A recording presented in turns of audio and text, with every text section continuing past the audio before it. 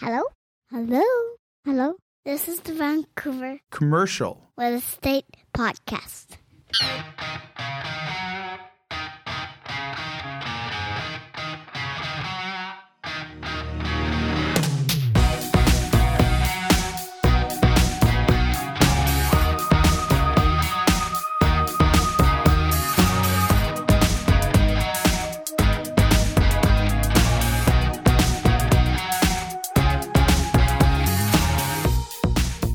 and welcome back to the Vancouver Commercial Real Estate Podcast. I'm your host, Corey Wright. And I'm your long distance, sometimes host, Adam Scalina. How you doing, Corey? Good, Adam, yourself? Not too bad. I'm currently sitting at a new listing we're launching in East Van, a detached house, and just getting some photos done. But how you just had an interview? We did. But before we get to that, let's plug the house. How much is the house? The house? Well, I can't disclose that yet, Corey. We're still in the think tank here, but we will be launching in the next few weeks here. So stay tuned for that. Is it safe to say whatever you list it for, you're going to have to throw 20% on top of that price just to get it? Are we still in those days? This is a pretty special house. I would imagine there's going to be a lot of interest on this one for sure. All right. I can't even get it out of you. So, okay. Well, what are you up to this Friday? Well, I'm going to come into this open house you're going to show me. Yeah, I think you're a buyer potentially. Yeah. Do they take IOUs? Yeah, exactly. I'm going to need to see a pre-qualification there from you. I won't even get in the door if that's the case. So who did we have on the show today? On the show, we had Nolan Marshall, who's the new CEO of the Downtown Vancouver BIA Group. I have to say, a super charismatic guy. Extremely charismatic. You think the coffee'd kick in by now. A super charismatic guy. He comes from New Orleans and he lived through Hurricane Katrina in 2005. Wow. And he played a role in having that city rebuilt. He was actually a business owner, he said, at the time. He said literally his house was underwater, his business was underwater, his city was underwater. And he sort of played a vital role in helping get that community going back on.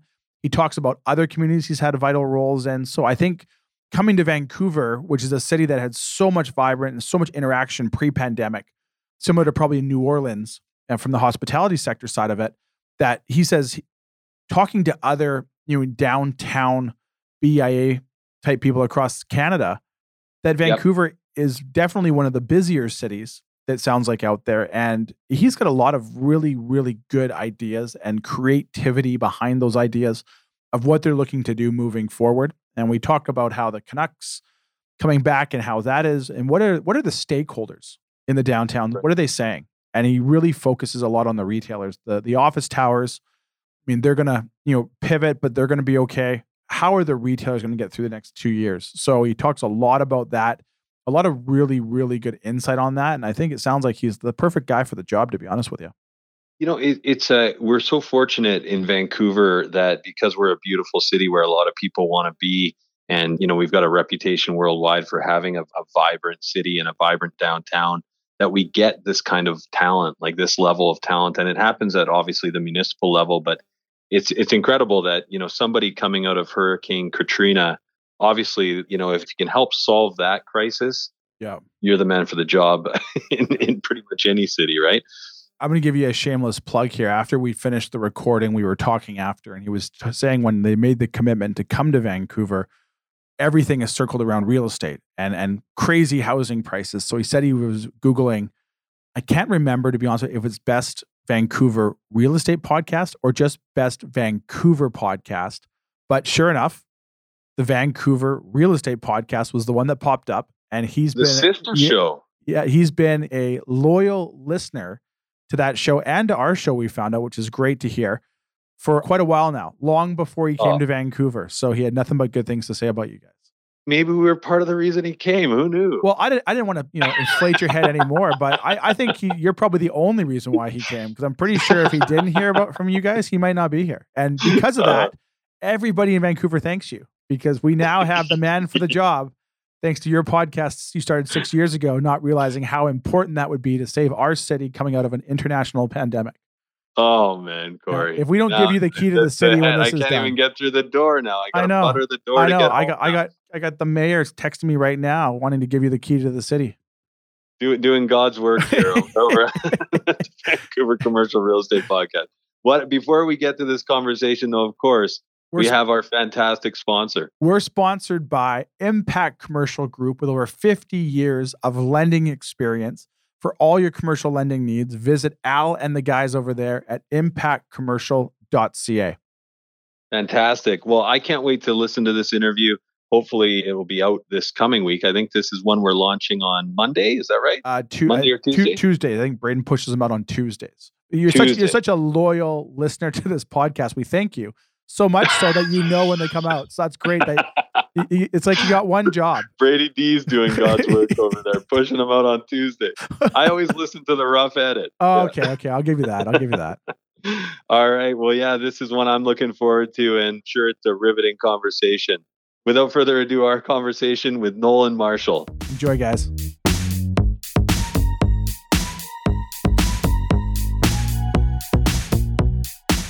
So I'm here with Nolan Marshall, CEO of the Downtown Vancouver BIA. Nolan, how are you doing today? I'm doing great. It's not raining today in Vancouver. I take full credit for that. So for our listeners, you're new to the city and new to the job. Can you tell our listeners more about yourself and maybe how the job came about? Sure. So I got into what my colleagues in this profession call placemaking in a really unique way. I was living in New Orleans. I'm from New Orleans, was living in New Orleans in 2005 as a 25-year-old, 26-year-old, owned my own business, owned my own home, and Hurricane Katrina in 2005. And I had the choice of whether or not I wanted to rebuild that business if I was going to return back home or be involved in something else. And that something else to me was making a place anew, a place that had been completely underwater and completely devastated by disaster.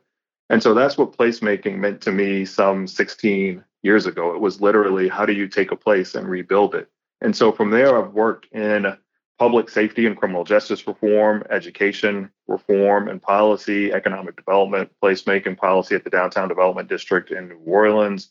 I led a district in Uptown, similar to the district here in downtown Vancouver. So had a similar role in downtown Dallas.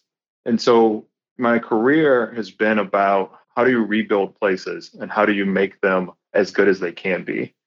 And I was in New Orleans working for the New Orleans Business Alliance, which works at economic development at the macro level. So we would work in job creation, employee training, or pipeline building, small business growth and development, and also business attraction and retention. So everything that you think of when you think of economic development.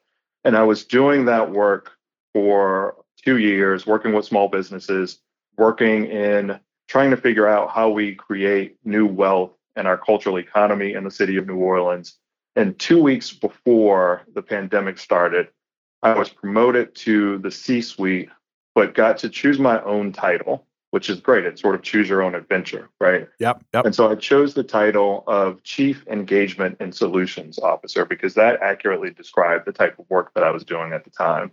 And then 2 weeks later, the pandemic hits. And my colleagues, the elected officials, the business stakeholders in the city of New Orleans, all have this expectation that this Chief Engagement and Solutions Officer might have some answers. And so we pivoted the organization to help those workers who were going to be out of work. We started helping neighborhoods and corridors that historically had been disinvested by investing in the corridors, but also investing in those small businesses. And I was doing that work, which was a grind for the first year of the pandemic. It was invigorating work. It was challenging work. It was work that felt like it made sense to me because, again, I got into this work as someone who wanted to rebuild a city because of a disaster. And here we were facing a disaster of sorts again, and wasn't really looking outward for new opportunities, but got a call about an opportunity in Vancouver that I thought was a scam at first. And I've shared this story with many people. I didn't get the voicemail for about 2 weeks until after it was left, and just assumed it was one of those scams, renew your auto insurance that's about to expire, or move to Vancouver with your family during a pandemic. Surely that must be a scam as well, right? But it obviously wasn't. And as the father of a 6-year-old and a 2-year-old, my wife and I went through the process and we thought about what would be best for them.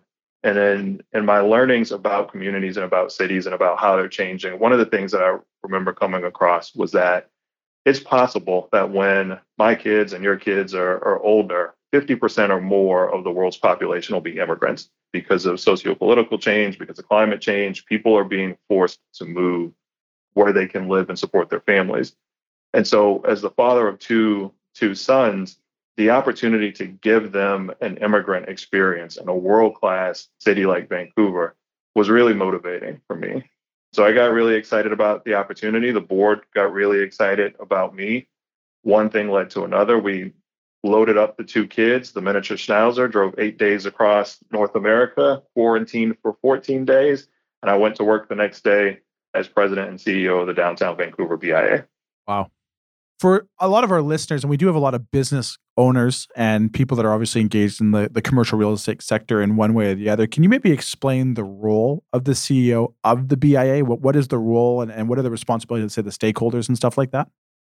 Sure. So the Business Improvement Association is one of a number of business improvement associations across Canada, and they have counterparts in the US, which are economic development districts or business improvement districts. And essentially, commercial property owners and retailers, tenants agree to self-assess themselves so that there is an organization that is responsible for activating the public space, for making sure it's a safe, clean environment, for promoting downtown as an appropriate place to visit and make investments. We are the champions of everything that happens in the downtown environment, and we are the protectors of the public space. So we're responsible for adding value in terms of public safety and making sure downtown is clean and safe, as well as activations that bring people downtown. So this summer we did a Granville Street promenade. We closed the street down for 6 weekends, Saturdays and Sundays, and did performances on Granville Street during the day that would attract families and visitors to a part of downtown that they may need to take a second look at, right? And so that's part of what we do. We want to try to increase the foot traffic downtown. We want to increase the investment. We want to support the retailers, and we want to make sure the environment is one that people want to be in. There's obviously no playbook when COVID hit and coming out of, the disaster of 2005 that you experienced down there and the floods. Was there stuff that you could draw on from that experience that when COVID hit and we were in that period of 3 or 4 months where no one really had any knowledge or any expectations of what the next 6 months would look like? Was there anything going through that experience of 2005 that you could draw from that has sort of been an asset and helped you through this process and helped you with your stakeholders? Sure. It's all been value add for me having gone through that process. And so the first thing is that you have to act urgently. And so when I got here, the city, which is known in the planning community for being one that takes some time to innovate, I think would be a polite way of saying it.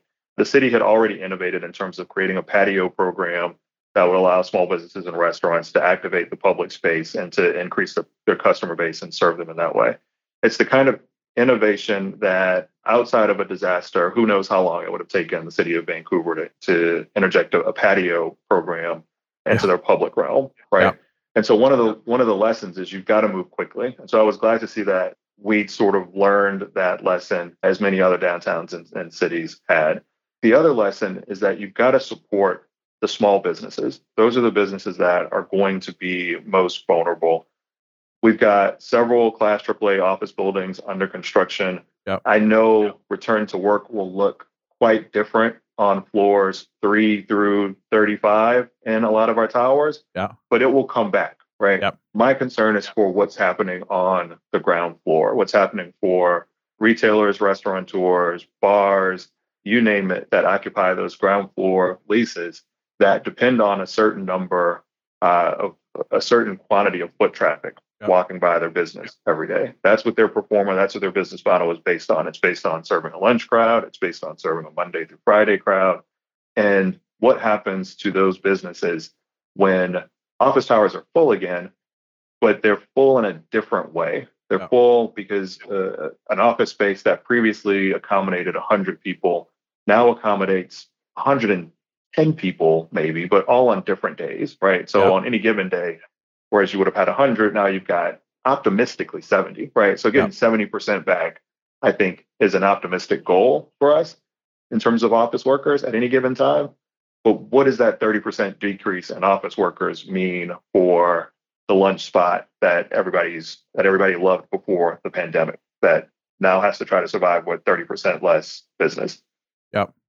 What are you hearing? So the lesson is support. We've got to figure out a way to support those businesses. They're as important to the success of a downtown as what happens above them. Yeah. What are you hearing from these businesses? Surprisingly, on the commercial real estate side of things, and obviously during the pandemic, there was a lot of questions about what happens to retailers when the downtown office market, literally was shut down, for lack of better words, when we were going through those periods. And we're still at a very, very low percentage of people that probably return back to the offices, as you had mentioned. What are you hearing from the people on the retail level? Because surprisingly, unfortunately, some tenants have not made it through the pandemic. And our offices have, along with the other brokerages downtown, have been tasked with refilling these and backfilling these spaces. And surprisingly, demand has been overwhelming for our retailers to come lease the spaces that are vacant. And in some cases, for more than what the previous tenant was paying. Now, I don't know if that is driven by optimism right now, or if it's driven by the lack of supply that's out there overall from a market standpoint. What are you hearing from the business owners and the stakeholders on the ground right now with the small mom and pop restaurants? Are they getting through this because of subsidy programs, or are some of them seeing a little bit more uptick in business than they first expected? Or in a worst case scenario, is that business still way down from what it was to the point they don't have a clear picture what the next 6 months look like? So that's a weighted and complex question. Entrepreneurs by nature, and I come from a family of entrepreneurs. My grandfather was an entrepreneur, started his business in 1948. My father was an entrepreneur.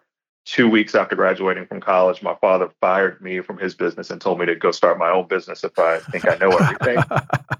And so I understand the optimism that entrepreneurs have. And there's also a supply issue. So you have demand from optimistic entrepreneurs, and you have, it's the beauty of Vancouver, right? So you have a limited land supply. You don't have just an abundance of open space. It's not Dallas, where I worked before. It's not Jacksonville, Florida. It's not Detroit, Michigan, where land is in abundance. It is a place that is land constrained. And so you will always have demand for something. The question that I have is, what's the performer? What's the business model? Are businesses basing their business model off of pre-pandemic numbers, or are they accurately gauging what the future will be? And so that's the challenge. And then it's also, the worst case scenario did not come to be in Vancouver. So several of my colleagues in Canada, whether that be Edmonton or Calgary or Toronto, their downtowns are not faring as well as we are. Downtowns across North America are not faring as well as Vancouver is. TransLink's numbers in terms of transit, while low, and I think they're at 57% ridership now, they lead North America in ridership. So things did not come to be as bad as they are everywhere else in downtown Vancouver. And so that leads to people being optimistic about what the future will be. Yep. But if community habits change, if we see 30% less pedestrian traffic, the business models will have to change. And so that's the part of it that I don't have a sense of whether or not we're calculating for that, or whether or not we have the right interventions, the right programs to bring more people downtown. And so part of that mix, especially coming from a city like New Orleans, is visitors. Are we going to have the return of the robust cruise industry? Can we increase that? Is business travel going to return? The estimates that I have on business travel is that it'll take some time before business travel gets back, even if leisure travel rebounds because of pent-up demand. But can we increase visitors to downtown if we know we don't have office workers? can we start to and should we start to rethink about how we build residential downtown and the downtown core for a very long period of time because we needed to build up our commercial inventory. We've prohibited building residential in the core. Yep. And so should we be revisiting that now? Because if we can build more residences downtown, we'll have more people downtown, whether they're working downtown or not. And we know we have a housing crisis in Vancouver.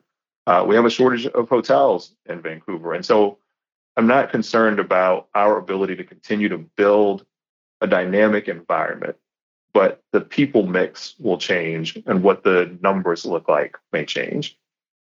One thing you touched there that sort of almost parlays into my next question was the hotel industry. Obviously, you guys are probably working hand in hand with them. They've been one of the sectors that seems to have obviously been hit the hardest with the pandemic, with Vancouver having such huge tourism up until things kind of got shut down there. What are the hotels saying? Are they seeing the local travel kind of backfill a little bit of what that international travel was? Or are they still at very scarce levels and there's a lot of questions in the air right now? It's relative. If you dropped me in downtown Vancouver and didn't tell me that we were in the middle of a pandemic, I would think that you had a suffering hotel industry because the numbers are still at pandemic level, right? Yeah. But they are, again, Vancouver, we are very fortunate. The numbers are increasing. Our hotel supply, we aren't overbuilt on hotels. Cities like New Orleans, Las Vegas, New York, big tourism and hospitality convention business cities have an abundance of hotel rooms that they have to fill in a pandemic. In many ways, we're fortunate that before the pandemic, we didn't have the hotel rooms that we needed. We were underbuilt in hotel. And so we'll come back much quicker because because we just don't have the supply. We'll be able to get people to fill those rooms quicker than some of those other cities will. One of the things that we hear quite often in the media right now is crime in the downtown core.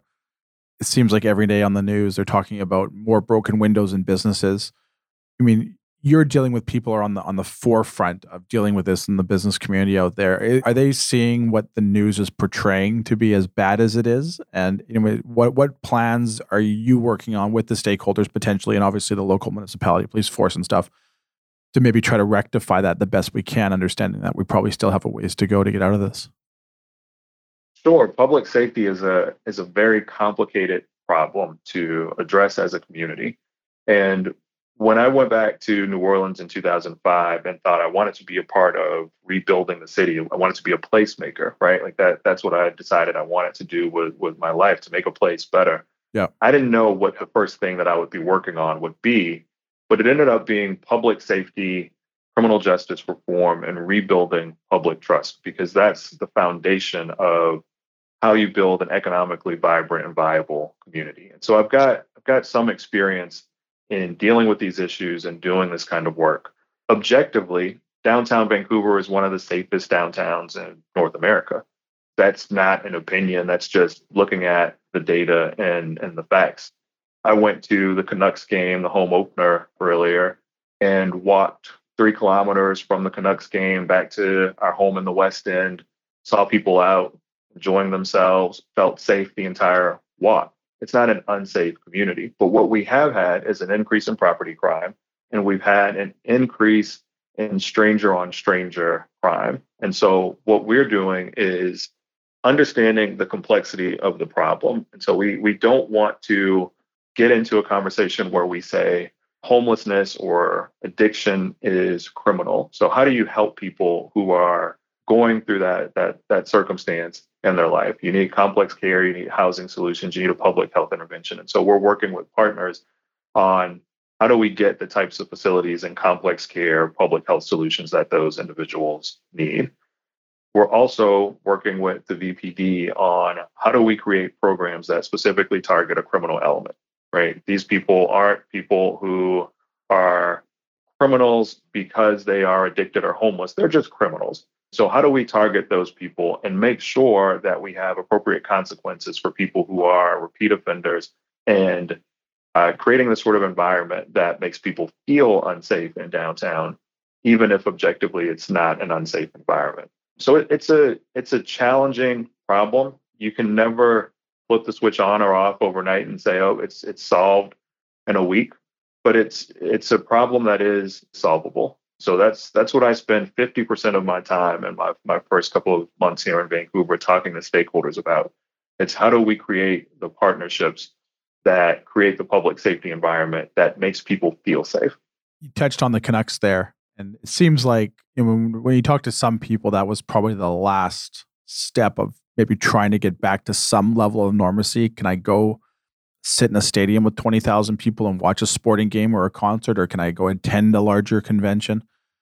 Canucks obviously, the Rogers Arena plays a very vital part of the business community down here during events and stuff like that. What are you guys hearing about optimism from businesses, obviously, with that reopening? And I know we're only a couple games in, it's hard to sort of pinpoint at this point, but are the restaurants and the bars and that stuff, are they seeing that injection of business they were maybe hoping for when it reopened?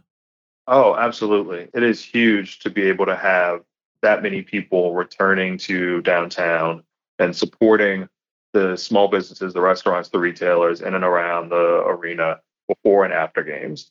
That will have a huge impact on downtown businesses. What we have to be able to do, though, is look at why does that happen? It happens because you're having broadly a special event. It happens to be hockey, right? But it could be a concert. It could be theater. It could be reopening the clubs in a meaningful way on Granville Street. Nightclubs still aren't allowed to have dancing. I feel like I'm trapped in an episode of Footloose.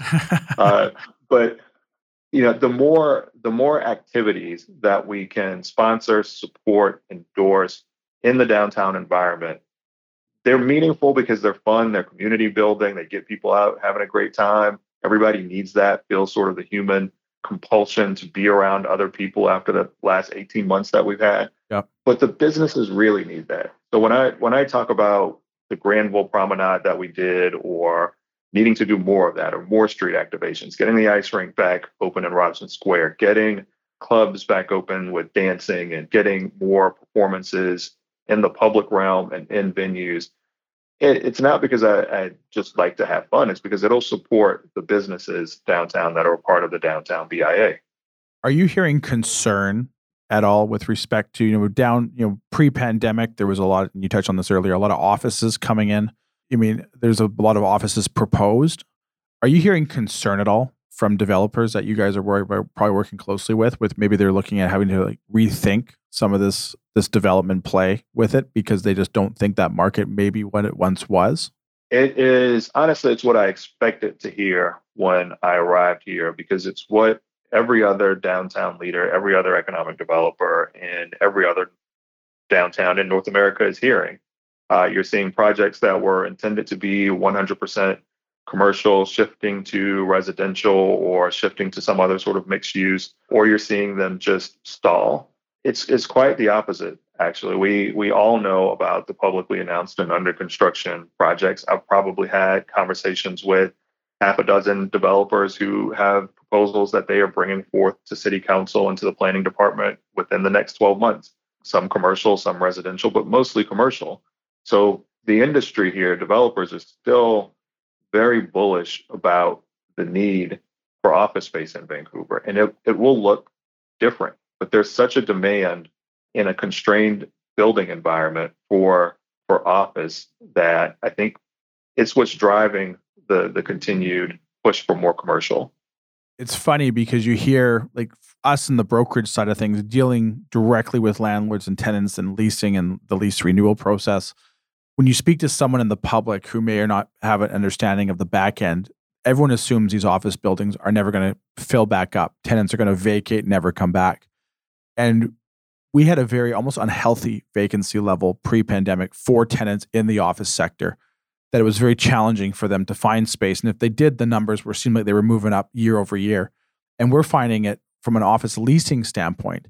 Things have picked up dramatically where new tenants are engaged, coming back to look to tenant office spaces, but also the renewal process. And another thing that we're seeing is guys that once maybe had 15,000 square feet, they may look to go down to 10,000 square feet, but still have a presence. But then the other guy at 5, he wants to have all his staff back, but now he may want more space for them. So now he's going to become a 10,000 square foot tenant and backfill that 5,000 square foot.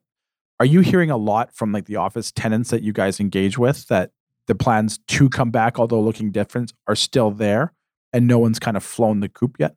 Sure, that's exactly right. And you look at even large employers like Amazon who haven't occupied their space yet. They're still planning to occupy their space. They're likely going to have more people that they employ in Vancouver, just fewer working.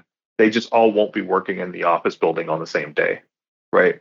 So it's exactly what you described. The folks who were in the smaller office spaces need more space, and maybe the folks who were in larger office spaces need the same space, or maybe they need just a little bit less. It's why I started by saying I'm not concerned with what's going to occur with the office space between floors 3 and 35, Yeah. right? Like those will get filled.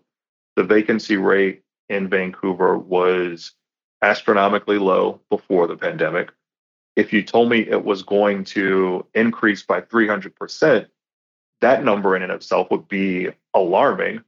But if you told me it was just 9% still, that's still healthy, Yeah. right? Yeah, exactly. We could at 9% you can still build more.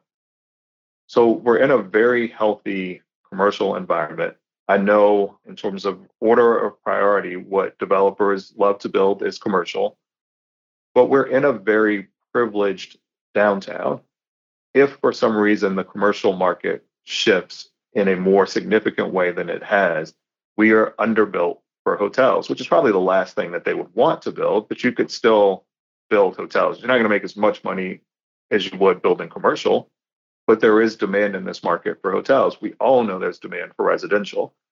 And so I say all that to say the building boom in downtown is not going to stop because we're land constrained and because we need all of these things.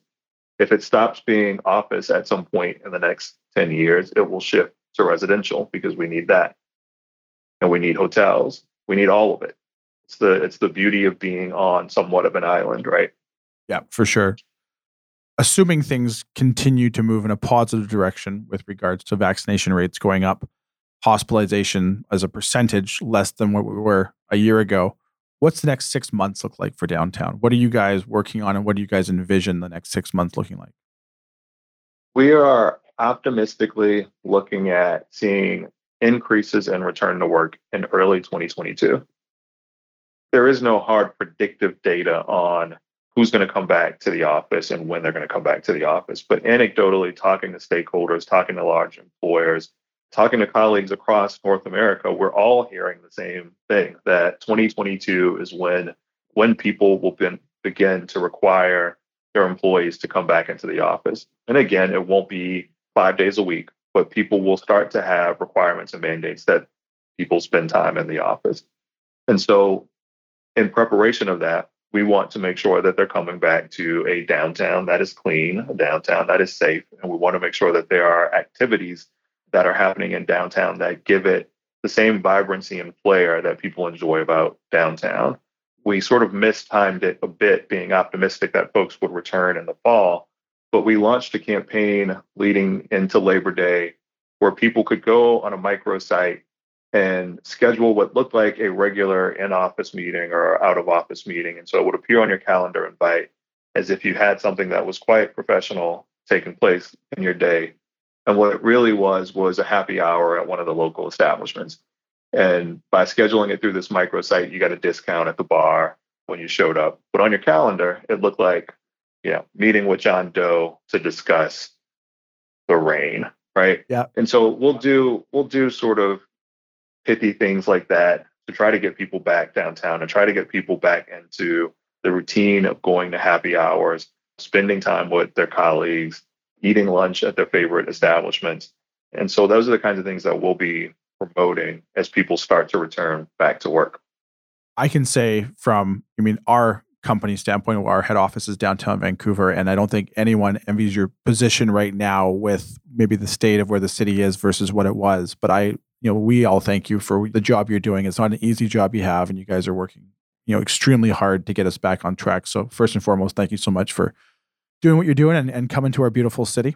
Before we let you go today, we have a 6-pack of lighthearted questions that we kind of get to know you a little bit outside of the office. Do you have a few more minutes for us? Sure. So our 6-pack is powered by Red Point Law. For all your commercial legal needs, visit them at redpointlaw.ca. So Nolan, I'll start you off here with an easy one. What is your favorite bar or restaurant since moving to the city? Oh, that's a challenging one, actually. So it's almost like asking you to pick your favorite kid, I think, with the job you do. But maybe we'll give you a couple chances. Maybe pick a couple ones. I really enjoyed going to Nightingale. We went to Nightingale before the Canucks game. Really enjoyed it. We have enjoyed going to the pawn shop on Granville. Not really a happy hour space, but really a fun vibe at the pawn shop on Granville. Those are just a couple. I've got a 6-year-old and a 2-year-old at home, and so it's actually been more challenging than I'd like to get out for happy hours. But I'm very easy to find on social media at Nolan Marshall on Twitter. If anybody wants to invite me to a happy hour, I'd be happy to join them. I'm still learning my new home. Yep. Favorite band or song? So I would have to say that Drake is the best Canadian rapper ever. I'll agree with you on that. Not necessarily a band, but Drake is the best Canadian rapper ever, and so I'm a big Drake fan. I would say though that the most meaningful album of my life was probably Kanye West's Late Registration, and it was released 2 days after Hurricane Katrina, and I probably listened to it once a week for the last 16 years, and now won't listen to it at all or anything else Kanye West produces. But it was so meaningful in my life that I've hated to have to give it up. But you got to make hard choices, and that was one of them. I think there's a lot of people that would echo that sentiment about previous Kanye West and Kanye West of the 21st century. Yeah, it's the new Kanye. I'm not a new Kanye fan. New Kanye, new Coke, that should never have existed. I agree with you on that. A book you'd recommend to our listeners?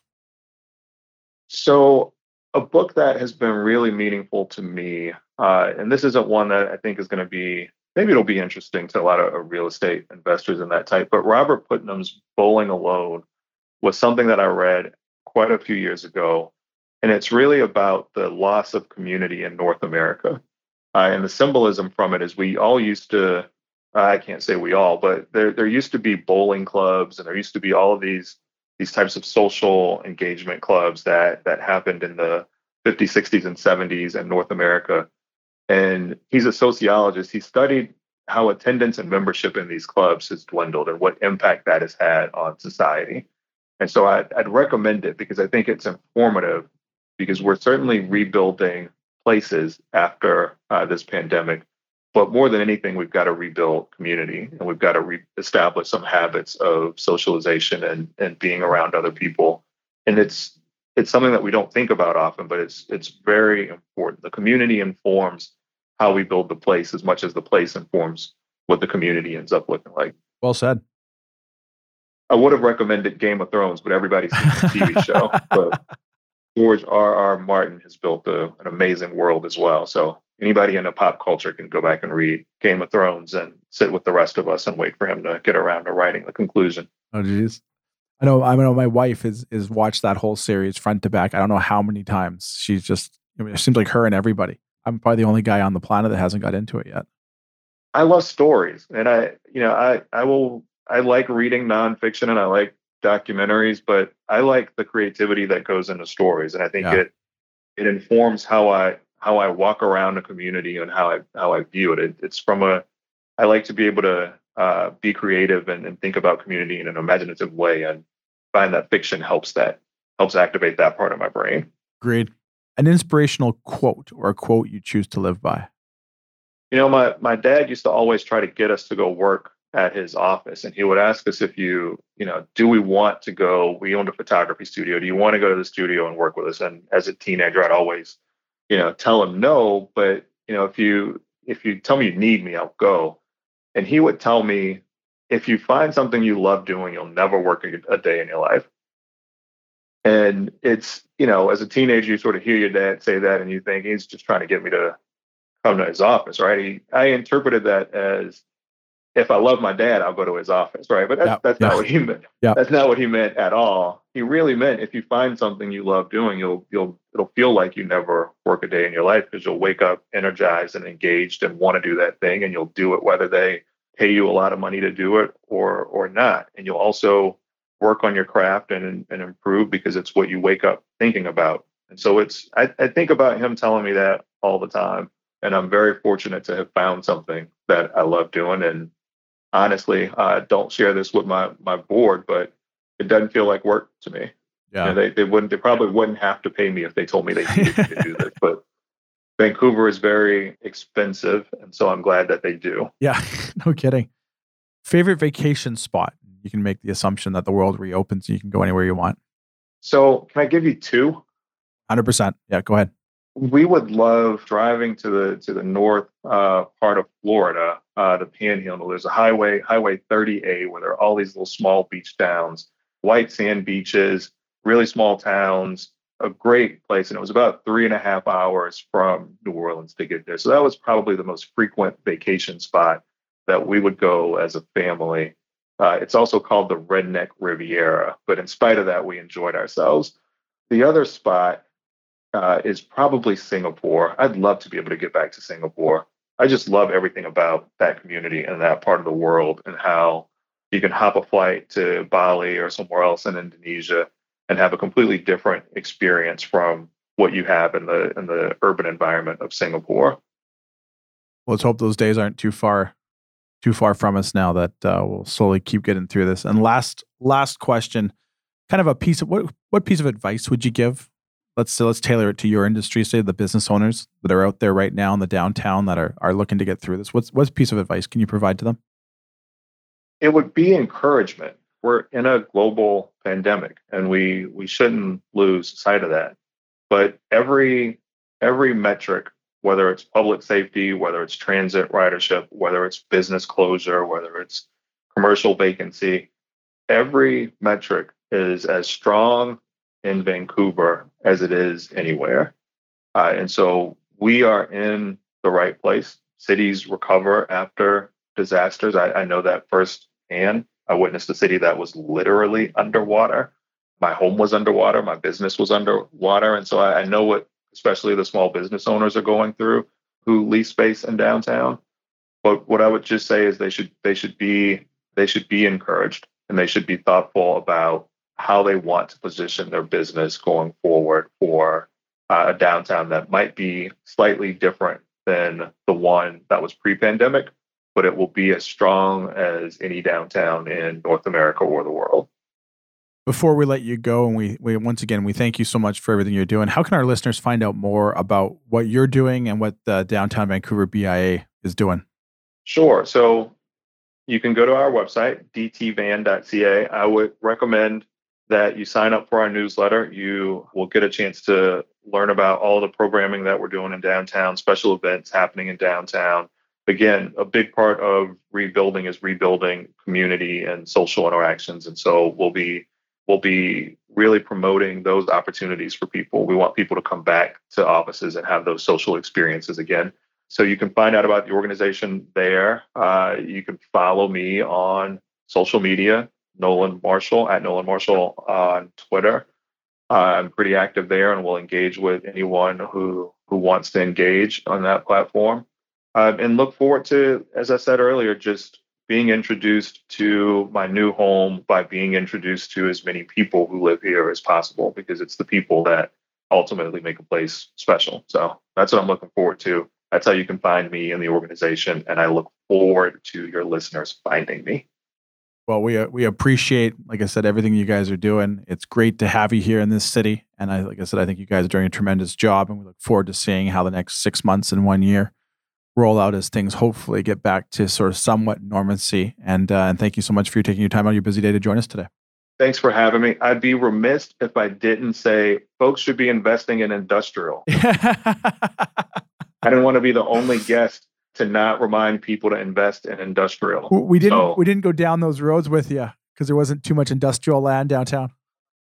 Yeah, there isn't any industrial land downtown, but I wanted to make sure that that there wasn't an episode that went by that folks weren't reminded to invest in industrial. Well, I don't think there's a better thumbs up for the investment is if the guy in charge of the downtown core where there's no industrial, if he's telling you to buy industrial, you know it's got to be a good product.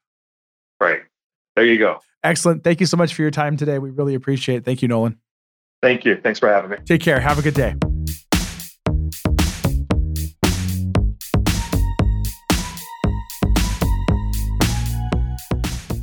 There you have it, folks. Our interview with Nolan Marshall, CEO of the Downtown BIA. You know how I'm going to describe this, Adam. I'll let you fill it in.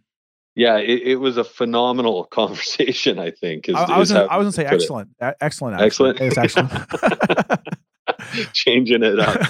No, great conversation. Like I said, very insightful. Like he's, the best man for the job. We're very fortunate as Vancouverites to have him here in that position, getting us out of this mess here, along with everybody else in the world, it feels like.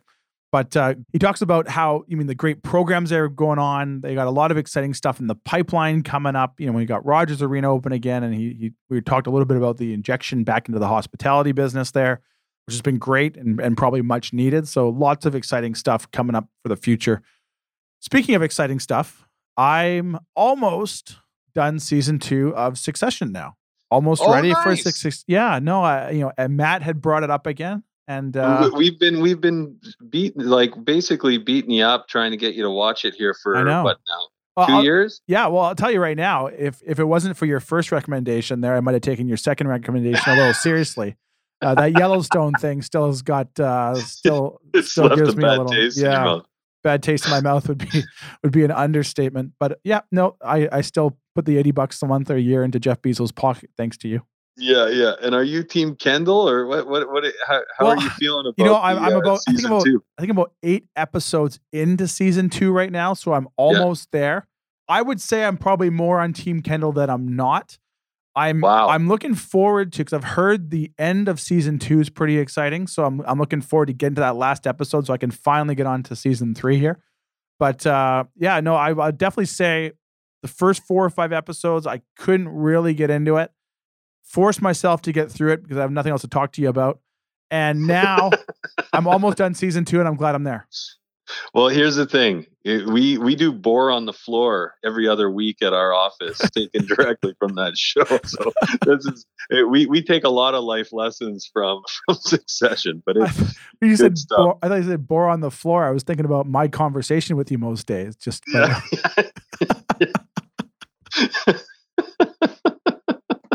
So Adam, before we let everybody go, you've got this house you're at right now. You can't tell us anything about it. You can't tell us the price, but you tell us it's a gem. Can you give us like a hint here?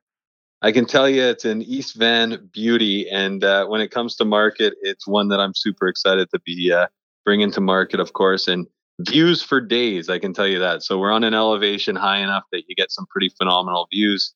And we're just excited to be bringing it to market for sure. Now, when you say beauty, do you use that in the context of like, oh, that guy's a beauty, as in like he's a jerk? Or is it like, hey, that's a beauty, as in like, I need to buy those jeans? No, I don't use. I'm not playing hockey anymore, Corey. So I'm using it in the correct term of beauty. Okay, it's an actual beauty. But I just logged into my bank account, and my checking account's minus $5.06. So I don't think I'll be at that open house there. Right. Well, your bank account's a beauty. Let's leave it there. But what else do we got before we cut for the day? People can always reach us at williamwrightcommercial.ca. They can always send us an email at corey@williamwright.ca, or they're welcome to call our Vancouver office at 604-428-5255 anytime. And Adam, if they want to find out where these podcasts live, why don't you tell us where they can find them? Yeah, you can go to VancouverRealEstatePodcast.com, where you can find Vancouver Real Estate Podcast and the Vancouver Commercial Real Estate Podcast. We've also got phenomenal resources. We've got the live wire that you can sign up for. Lots of information, both in the residential and commercial market. And I should say, Corey, do you guys have anything in the pipeline that you want to talk about before we cut? I'll be honest with you. Right now, it is so tremendously busy. There is probably too much to talk about just now, but in the coming weeks, we'll have some exciting news with some new stuff that we can put out there to the public. What's coming in the pipeline there.